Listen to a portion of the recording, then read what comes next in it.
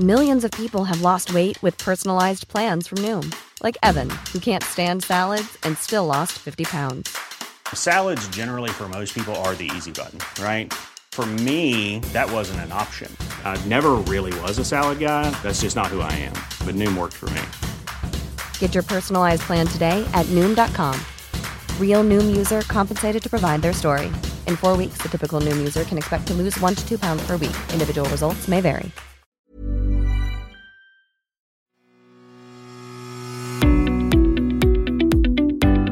Hello and welcome to the Mick Clifford podcast with the Irish Examiner.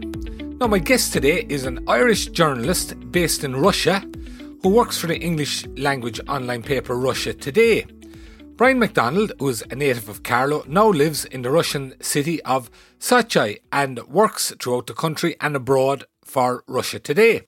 Before leaving this country, he worked for a number of national newspapers, including the Irish Independent, the Daily Mail, and I note Ireland on Sunday, a paper, Bryan, that I worked for myself many, many moons ago. You're welcome to the podcast. How you doing? Bryan, topical issue, the issue that's all over global news this week, of course, is Afghanistan.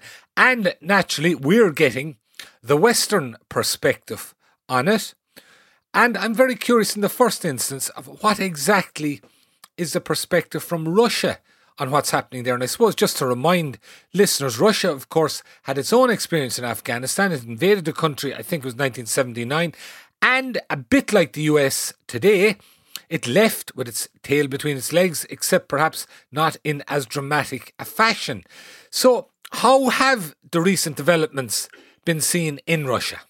Well, all I can say, and it's long before my time here, because I think listeners who didn't follow Afghanistan very closely will scarcely believe the fact that this war went on for 20 years, this NATO-American war. I mean, there's probably people listening to this right now who weren't even born when the war started. I mean, it's got to be one of the longest wars involving a Western country ever, I'd imagine. I don't know, unless you count 17th, 16th century France and Britain and 30 years war and stuff like that. But from the Russian point of view, and you introduced at the start, Mick, and I hate to be so exact in correcting you, but it was the Soviet Union that invaded Afghanistan. Very good point. Very good point. Of course, it was the Soviet Union until 1989, 1990, and this was at least 10 years before then, yeah? Yeah, it's very important to make that distinction now, because even though modern Russia is the successor state of the Soviet Union when it comes to stuff like the UN Security Council, international agreements, the Soviet Union was a multinational state. I mean, for example, its longest serving leader, Joseph Stalin, was Georgian, not Russian. The second longest serving leader, Leonid Brezhnev, was Ukrainian. In fact, he was the one that ordered the troops into Afghanistan. But by the time he did that, he was barely able to remember his own name. So it's unsure whether, he really knew what he was doing. Brezhnev, as a survivor of the Second World War and the Bolshevik Revolution, had a very sort of anti-war stance, which is, I know, hard to believe because the Soviets were seen as aggressive, but he certainly didn't want, the kind of mass deaths that had been seen in World War II that he'd endured in Ukraine as a young man. Ukraine was terribly affected in World War II, as was Belarus. They were basically the killing grounds of that war, And I suppose, by the time they went to war, older listeners would remember that in his last few years, Brezhnev was barely there. I mean, they were just sticking medals on him while he was half asleep at parades, But in that phase of his life, he ordered the invasion of Afghanistan. The idea at the time was to protect a socialist Soviet puppet government that were losing control of the situation in Afghanistan. It's a little bit different from the American perspective, because in the case of America's invasion, America had been attacked by Osama bin Laden's Al-Qaeda, which were being sheltered by the Afghanis, the Taliban regime at the time. So there's slightly different circumstances. Yeah. And then, of course, the Soviet Union bordered Afghanistan. Tajikistan, Uzbekistan bordered that country and still do to this day, obviously. And Tajikistan to this day is still in a military alliance with Russia. So that brings us nicely to what we're going to talk about now to answer your question. Basically, the Russians always felt that the American, British, NATO mission was doomed to failure because they obviously, as part of this, in their Soviet guise, had basically left with their tail between their legs in, 89. And they had failed to, despite the fact that the Soviets, bordered Afghanistan and had this huge military power, as you know, they were unable to pacify Afghanistan, although it's worth noting that the Americans armed the Mujahideen in the 80s under Brzezinski's, plan. You might remember the Polish, I think it's Zinebeg Brzezinski, who was replaced Henry Kissinger as the national security advisor to Jimmy Carter after Nixon and Ford. So basically, in this case, though, I suppose no outsiders were arming the Taliban in the same way that the Mujahideen were armed by the Americans at that time and by the Saudis for that matter. But the Russians still felt that the Americans were doomed to failure. The Taliban and the way they are ruthless, they don't surrender no matter what. If 100 of theirs die and they only kill 10 of yours, they still consider that to be a victory. And their ruthless demeanor compared to America's, more liberal stance and, fear of loss of life of its own troops and stuff like that always meant the Americans were going to struggle there. Now, look, they lasted for 20 years. The Russians would argue that the whole thing was a bit of a Potemkin village, to use a Russian expression, because the Americans were boasting for 20 years about the democratic government and the pseudo-democracy they'd created in Afghanistan. And as soon as they left, it all fell apart in a few days. I mean, it was obviously just, a very weak construct at the very best. How the Russians feel now, Mick, is that, to be perfectly honest, they would have preferred if the Americans had stayed there, because for two reasons. First of all, it was distracting the American military. They were bogged down in Central Asia, which meant they had less resources for places like Syria and even Ukraine. Secondly, the Americans were successful somewhat in stemming the flow of opium from Afghanistan, heroin, as we call it in the streets of Dublin or Ireland. And I don't know if you know this, but in the 90s, Russia itself was overrun by heroin, as was a lot of Europe, including Ireland, the 80s and 90s, and most of it came from Afghanistan. And the Americans had been successful to an extent in, curtailing the flow of heroin while they were there. So that's another reason they would have preferred they stayed there. Another reason is because Afghanistan in some ways is a test of the growing friendship between Russia and China, because China is interested in exerting influence in Afghanistan, which in the Soviet era was a country Russia would have Soviet Moscow will say would have considered to be in its own backyard. So there's possibility of fractures in the Russia-China friendship if the Russians feel that China's pushing too hard into Afghanistan. So there's another thing. And very lastly, I suppose there's no doubt that the Russians have a lot of schadenfreude, as the Germans would say right now, about the fact that the Americans have been defeated in such a humiliating manner.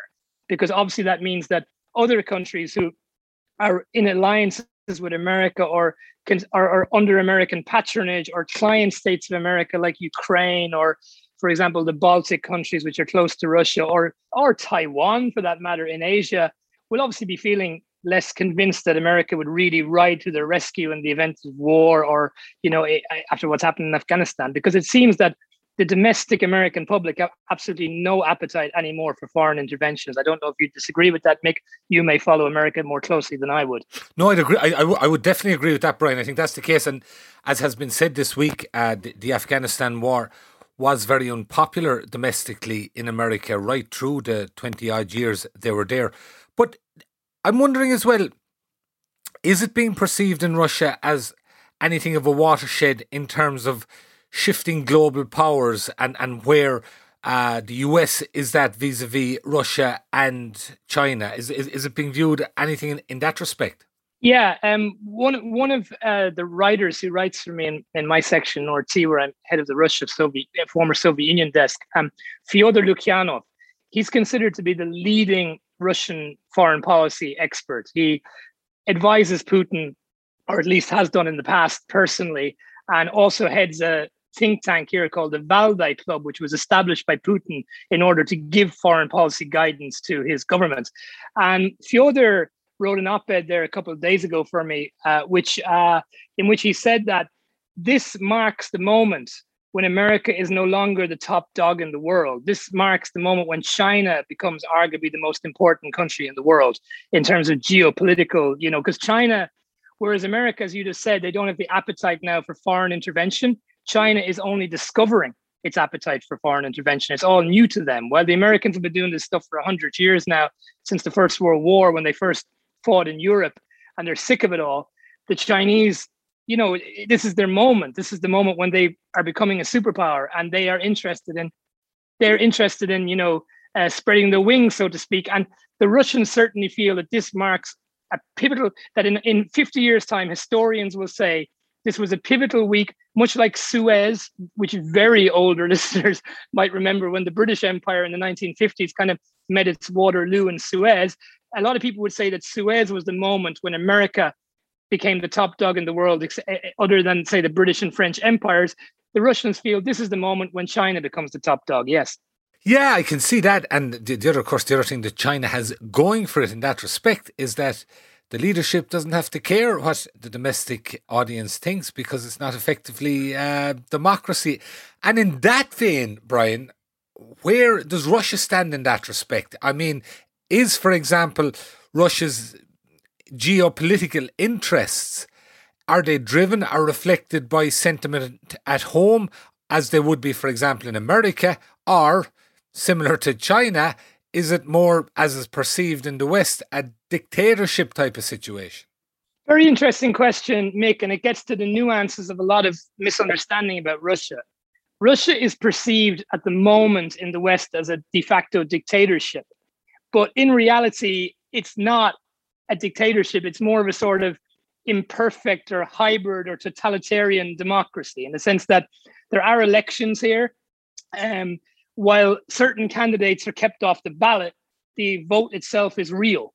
And Putin, for that reason, and his government, unlike the Chinese, have to basically keep the general public happy in order to win those elections, because people can still vote for the Communist Party or the right-wing LDPR party or the left-wing Just Russia party. So it's not like China, where there are no elections whatsoever and no opposition whatsoever. I mean, Putin's Russia is more similar to Hungary or Poland, in the sense that it's sort of a illiberal democracy where the government rules with consensus, but there's no real opposition. And one of the things there that arises is, of course, in a number of instances, it would certainly appear that one of the reasons there's no opposition is that they've been, to use the phrase, bumped off.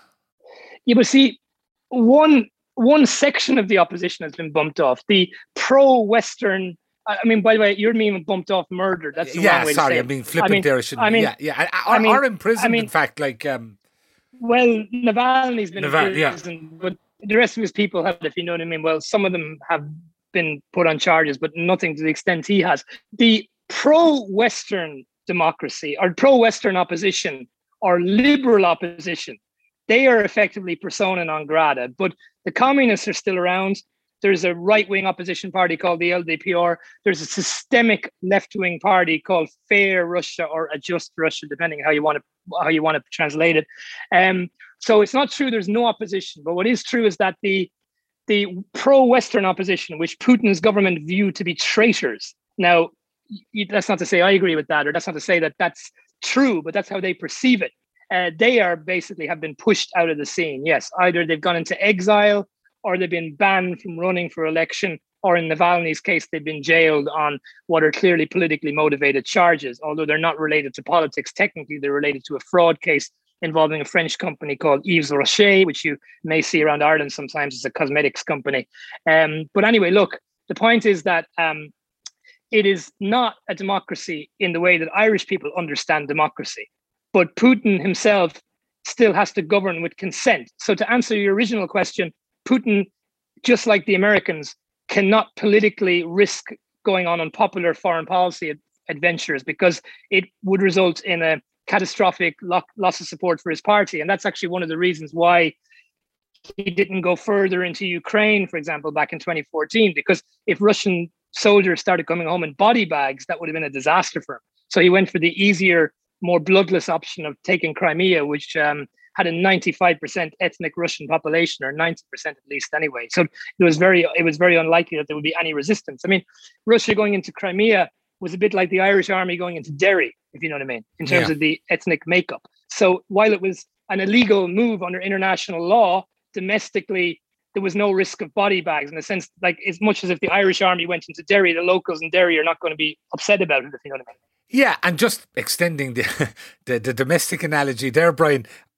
you tell me, this is me just floating it, but for example, the scenario you paint in terms of one section being pro-West or whatever, and another being more left-wing, and you've Putin and that, would it be similar, for instance, I mean, you're probably aware at this stage, the configuration here, you've three roughly equal-sized parties, Fianna Fáil, Fine Gael, Sinn Féin. Would it be equivalent, for example, if Fianna Fáil or Fine Gael were in power, as they are, or just take one of them, and they managed to have all the Shinners locked up or trumped up false charges, etc., and that reduced the scope within the so-called democracy. I mean, that would appear to be limiting democracy in a big way. You've made a great argument that I've never thought of before, because the reason Putin has cracked down on these guys is because he thinks they're subversives who threaten the very, security of the state. And that's how a lot of Fine Gaelers feel about Sinn Féin. They feel they're subversives who can't be trusted to run the Gardaí, can't be trusted to run the legal system. So actually, it's very, very similar.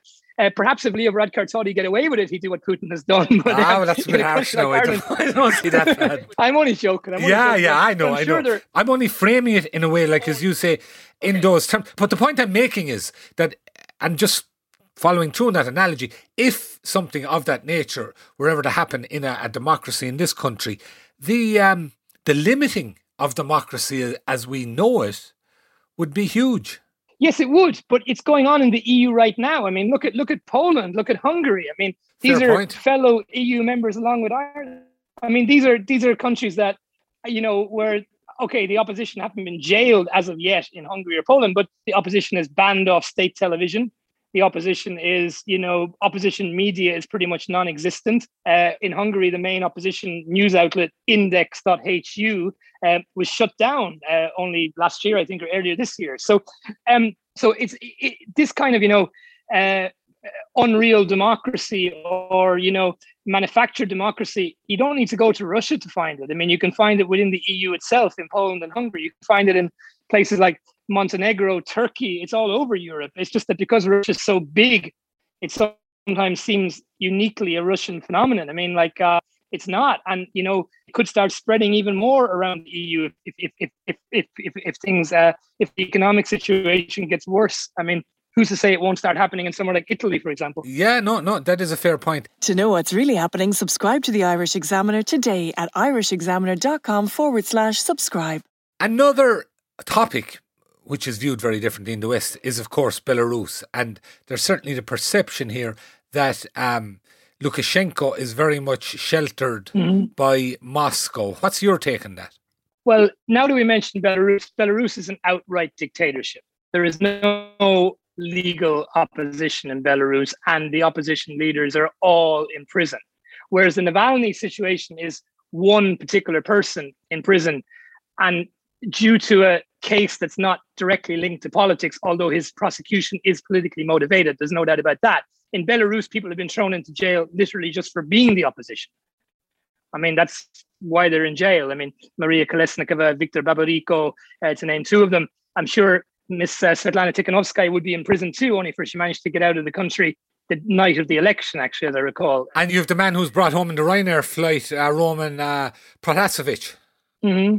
Yeah, Protasevich, who has now turned into a supporter of Lukashenko in another twist to the tale, of course, under duress, no doubt about it. But he's definitely doing a great performance of being pro-Lukashenko. So whatever they've threatened him with, has definitely either terrified him into doing it, or maybe he was genuinely sort of losing his faith in the opposition before he was arrested, and it could be a combination of both. But Protasevich has been giving interviews where he's fulsome in his praise for Lukashenko now and castigating his former opposition colleagues. But let's move on from that. And about the question about Belarus, there is no love for Lukashenko, Alexander Lukashenko, in Russia. He is someone that has played Russia and the West off each other for the last 25, 26 years to get the best deal he could at the time. Don't forget that only 1.5 years ago, not even 1.5 years ago, 15 months ago, Mike Pompeo, the then American Secretary of State, was in Minsk with Lukashenko, and they were signing contracts to sell petroleum to Belarus directly, cutting out Russia from the market. Basically, America was undercutting Russia to, gain favor with Lukashenko. So there's no great love for Lukashenko, but the reason Russia has been supporting his hold on power for the last year, even though they would prefer if there was another leader in Minsk, is because they don't want the state to collapse, because it is their closest ally militarily, Belarus. They're military ally in the same CTSO agreement that Tajikistan, I mentioned earlier, is in. which is basically an Eastern version of NATO. So they don't want Belarus to collapse. And of course, they don't want Belarus to come under the West's orbit. That's what they don't want. So obviously, they're terrified of a Belarusian leader who, could do what happened in Ukraine and pull Belarus out of its alliances with Russia and into, Western partnership, although that's very unlikely in Belarus because most of the people don't want it at the moment anyway. Because don't forget, Belarus has considerably higher living standards than places like Ukraine as well. But anyway, so basically Russia's mission in Belarus is to keep the West out of Belarus. But it doesn't, but so what they want to do is they want to transition to a post-Lukashenko era on Moscow's terms. Take a while to do that. My enemy's enemy is my friend for the moment, I presume, is kind of sums it up in one way. Yeah. Tell me, Bryan, I'm going to come to yourself in a minute, how you ended up in Sochi and working in Russia. But in terms of your employer, Russia Today, what is the status of the media there? For instance, is that, for example, as in terms of our understanding of freedom of the press, as free, for example, as my own employer, the Irish Examiner? Now, the media here, this is going to be a very boring question for some of your listeners, so I'll try and make it short, a boring answer. The media here is incredibly stratified, okay? There is the state media, which is the domestic state media, Russian language, which is essentially controlled by the government and where you will very rarely find any criticism of Putin on his policies, although you will find some, but very rarely. There is Western-sponsored media, like Radio Free Europe, Radio Liberty, which is American government controlled, BBC Russia, which is paid for by the British government, the Foreign Office, and there is Deutsche Welle, which is German. Then there is some foreign-funded Russian media, which has recently come under pressure due to a foreign agents legislation thing that you may have heard about. And then there's some independent Russian media, which is Russian-owned, like Kommersant newspaper, a fantastic newspaper, by the way, excellent newspaper. TV Rain, which is an independent Russian-owned television channel, which broadcasts mainly online these days. And there is stuff like RBK, a business newspaper, and Novaya Gazeta, which is the paper of Anna Politkovskaya, who is well known for having been murdered by Chechens in the late 2000s. So the media here is very stratified. So to answer your question, Mick, if you were working for Kommersant, you could write as freely as you would for the Examiner. But if you're appearing on the Russian version of RTE, which would be something like Vesti, Rossiya, 24 News, you probably wouldn't be able to speak as freely on that channel against the government as you would on RTE, for example, against the government. And what about Russia Today? Russia Today, you see, is a different kettle of fish because it's a foreign broadcaster. It doesn't broadcast in Russian. It broadcasts in English and Spanish and Arabic. So the level of state interference would be probably no more than the level of state interference in RTE, to be honest with you, because they just simply wouldn't care. I mean, in my case, I've been running the Russia desk, which is obviously quite a sensitive one for the last year and a half with RT Online. And I have never been asked under any circumstances to spike a story by anybody, even stories critical of the government or critical of Putin. I've never been told to print anything either in any way, shape or form. Now, that's definitely not the same for domestic Russian media. So I don't want listeners to think that I'm whitewashing it in any sense. The foreign media would be different. Foreign centered media would be different to the domestic centered media. And do you mind me saying, Bryan, your perspective would certainly, to my knowledge, in terms of a lot of journalists who operate from this part of the globe, would be a bit different in that you seem to be, I suppose, in one sense, more understanding of the Russian position. Is that something that's evolved the longer you've been in Russia? And might as well tell us, how did you get to Russia? Tell us the backstory. Oh, yeah. I'll answer that second. I'll answer first my evolution. Before I came here, I was extremely anti-Russian because I was completely colored by the British and American media. I mean, I'd been reading British newspapers since I was a teenager, particularly the Guardian and the Times. And I suppose I swallowed the Kool-Aid drank the Kool-Aid from reading that over the years. I was incredibly anti-Russian. That's why I didn't come here until I was about 30 for the first time, because I had no interest in coming here whatsoever. For the first couple of years I was here, I was probably still very anti-Russian, even though I was here. And I evolved over time. But what's interesting about your question about me being different than some of the others who cover it here, I can tell you something about the British and American journalists here. The way they speak down the pub is very different from how they appear on their own broadcast outlets or their own newspapers because they're playing a game. I mean, they have to give the editors back home what they want. And obviously the editors, a lot of the coverage of Russia in British and American media, I would say, is more news entertainment than, sort of actual news. Much like the way Boris Johnson covered the EU when he was the Brussels correspondent of the Telegraph. Covering Russia is a bit like a game to see how much of a caricature they can make of it, how much negative stuff they can put out, because that's what the editors back home want, in much the same way that it's well chronicled now how Boris Johnson behaved when he was there for the Daily Telegraph. So that's a really good example for listeners who understand that. How I ended up myself here, very simple story.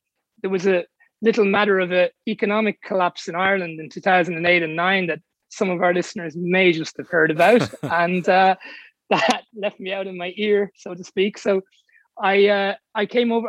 First I went to Germany, to Berlin, and that didn't work out very well.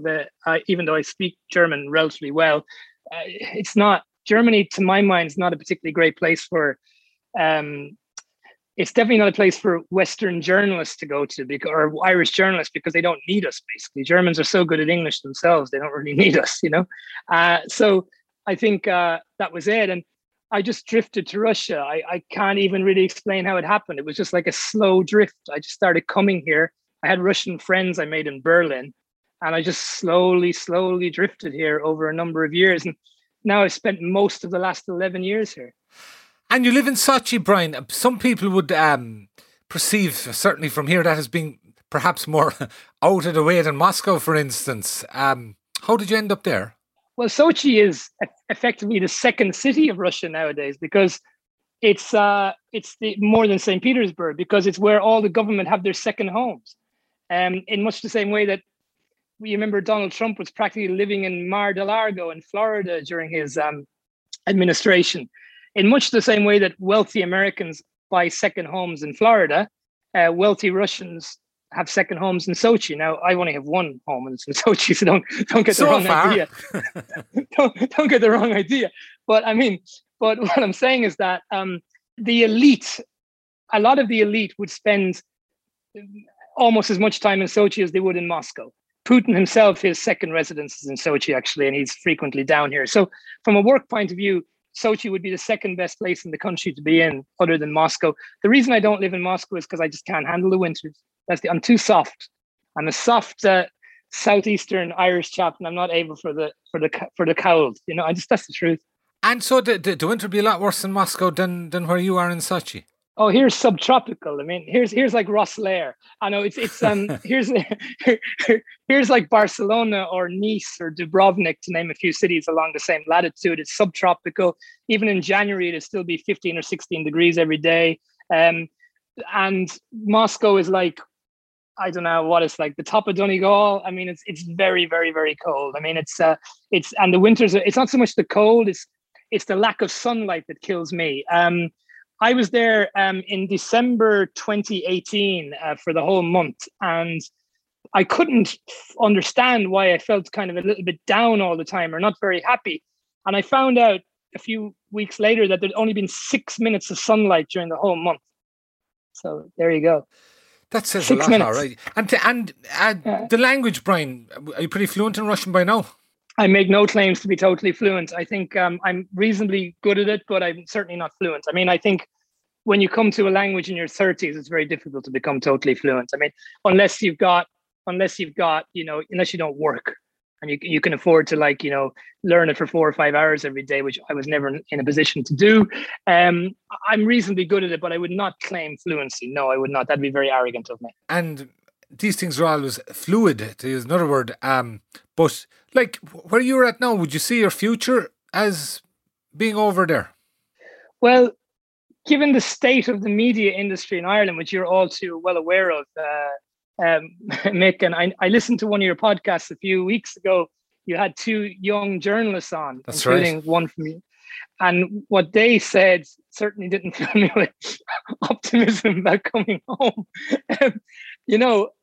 Ireland's a very, very expensive country, as you probably don't notice so much when you're living there how expensive it is. But I notice when I go to visit it how expensive it is. I mean, like one thing that always astounds me, for example, and by the way, I understand that publicans pay a terrible amount of money in insurance in Ireland. I understand that wages are higher in Ireland. I understand that. But something that I can never get my head around is the fact that my local pub here in Sochi sells a pint of Guinness for the equivalent of £4, which I think at the moment in euros is about 440, yes? Yeah. About 440, 450. But when I go to my local pub in Carlow, it's 550 or, something like that, or even 6 in some places in Dublin I've seen. Now, I understand that the costs publicans have in Ireland are higher than in Russia. I understand that. But it does say something about Ireland, though, that something that's made in Dublin can be so much cheaper 3,500 kilometres away, if you know what I mean. Yeah, you've just put an image in my head. There used to be that old ad about Guinness. Are you going for a pint? And they might have a bunch of rugby players heading up the pitch. I can see them all now heading for the plane to Sochi. Are you going for a pint? No, but I suppose what I mean, like, it's a very expensive country. The media industry is in a terrible position. And as you know, Mick, there's a move to working remotely at the moment, which a lot of media companies are doing. And like, to be honest, like, if I were to say, take a remote job in future, say with one of the IT companies or something, which is the fashion nowadays, and they were going to pay you, for example, €500 a week, no matter where you lived in the world, I mean, it'd be a lot. You'd have your €500 a week would go a lot further in a lot of other places in Ireland.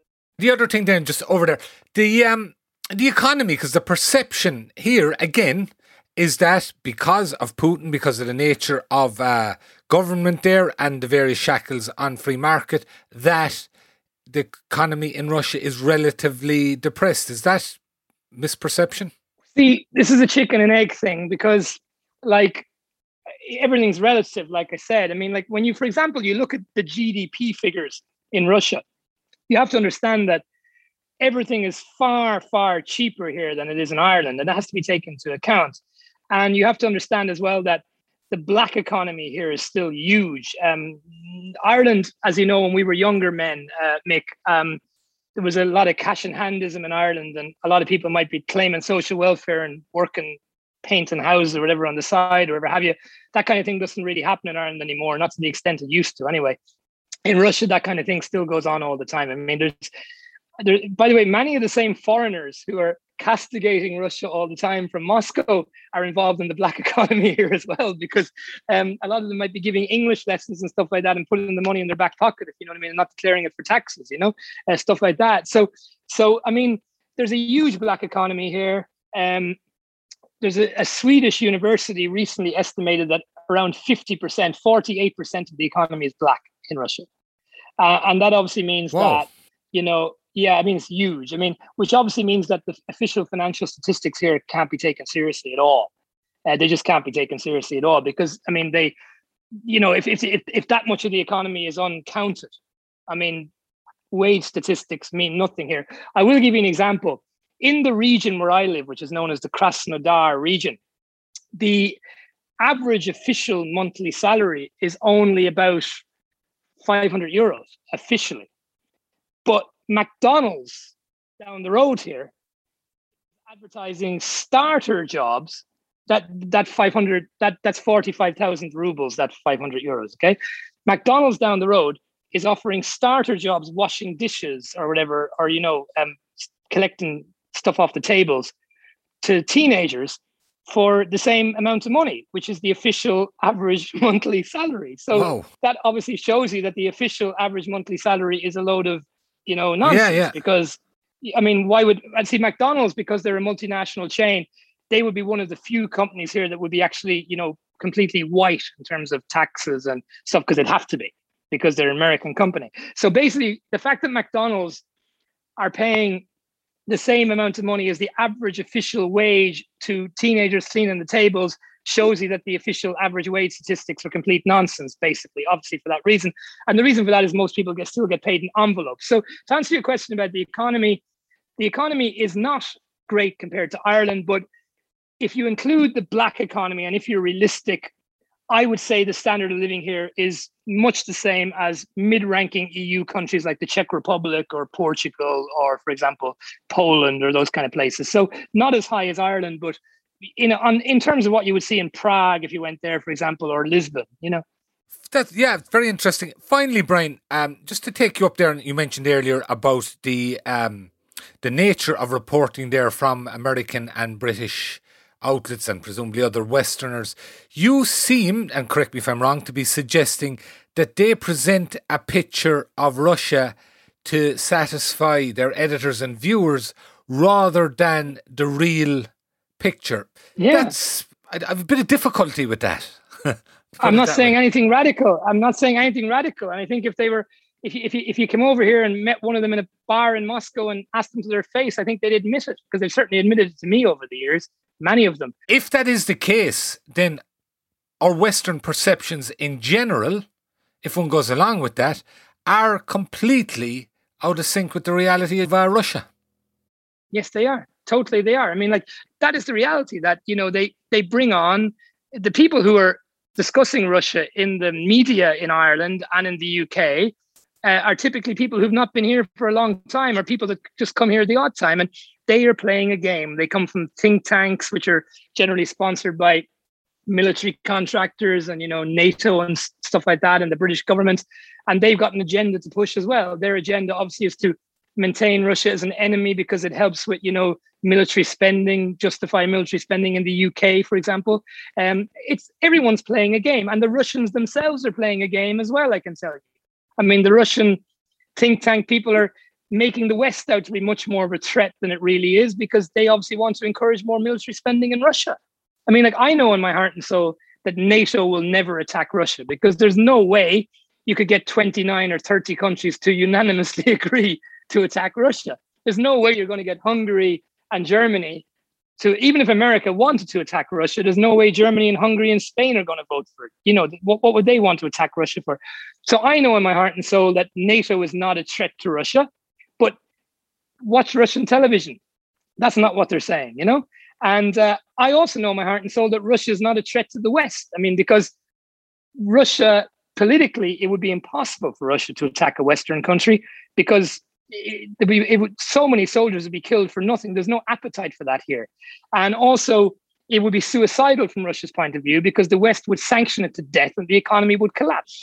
And the same is in reverse. I know in my heart and soul that Russia will never attack NATO, because it would be suicidal for Russia economically. The country, I don't know what percentage of its exports are reliant on the EU market, particularly Germany. It would be a military catastrophe, because Russia, with only 140 million people, simply could not attack a Western bloc with over, 1 billion people, basically, if you include America, EU. So I know that in my heart and soul. So do the very same people that go on BBC and that talking about a Russian threat. Russia is no threat to the United Kingdom. Russia is no threat to Ireland. There is just a lot of people making a lot of money out of scaring people. Okay, and last thing I just want to ask you, Bryan, as I'm sure you're aware, particularly being from Carlow, that London and New York take place in the All-Ireland Championship. When are you going to get a team from Sochi to do its bit? There's a Gaelic football team in Moscow called the Moscow Shamrocks, which is, very interesting, run by a guy called Alan Moore, who I believe is from County Louth. And I think they were taking, just before the COVID, there was they took part in a tournament in Brussels, I think. I think I saw pictures of it a couple of years ago. But certainly it's not as Michal Merhertik might have said when he was talking about Sean O'Halpine, it's not a noted GA stronghold. Yeah. Very good. A bit like parts of County Carlow, unfortunately. Very good. Bryan McDonald, listen, thanks very much for talking to us today. Very enlightening and very interesting perspective on Russia. God bless. Thank you. I'd also like to thank our producer, JJ Vernon. Thank you for listening, folks. You can get us on all the usual platforms, and we'll see you again soon. Stay safe.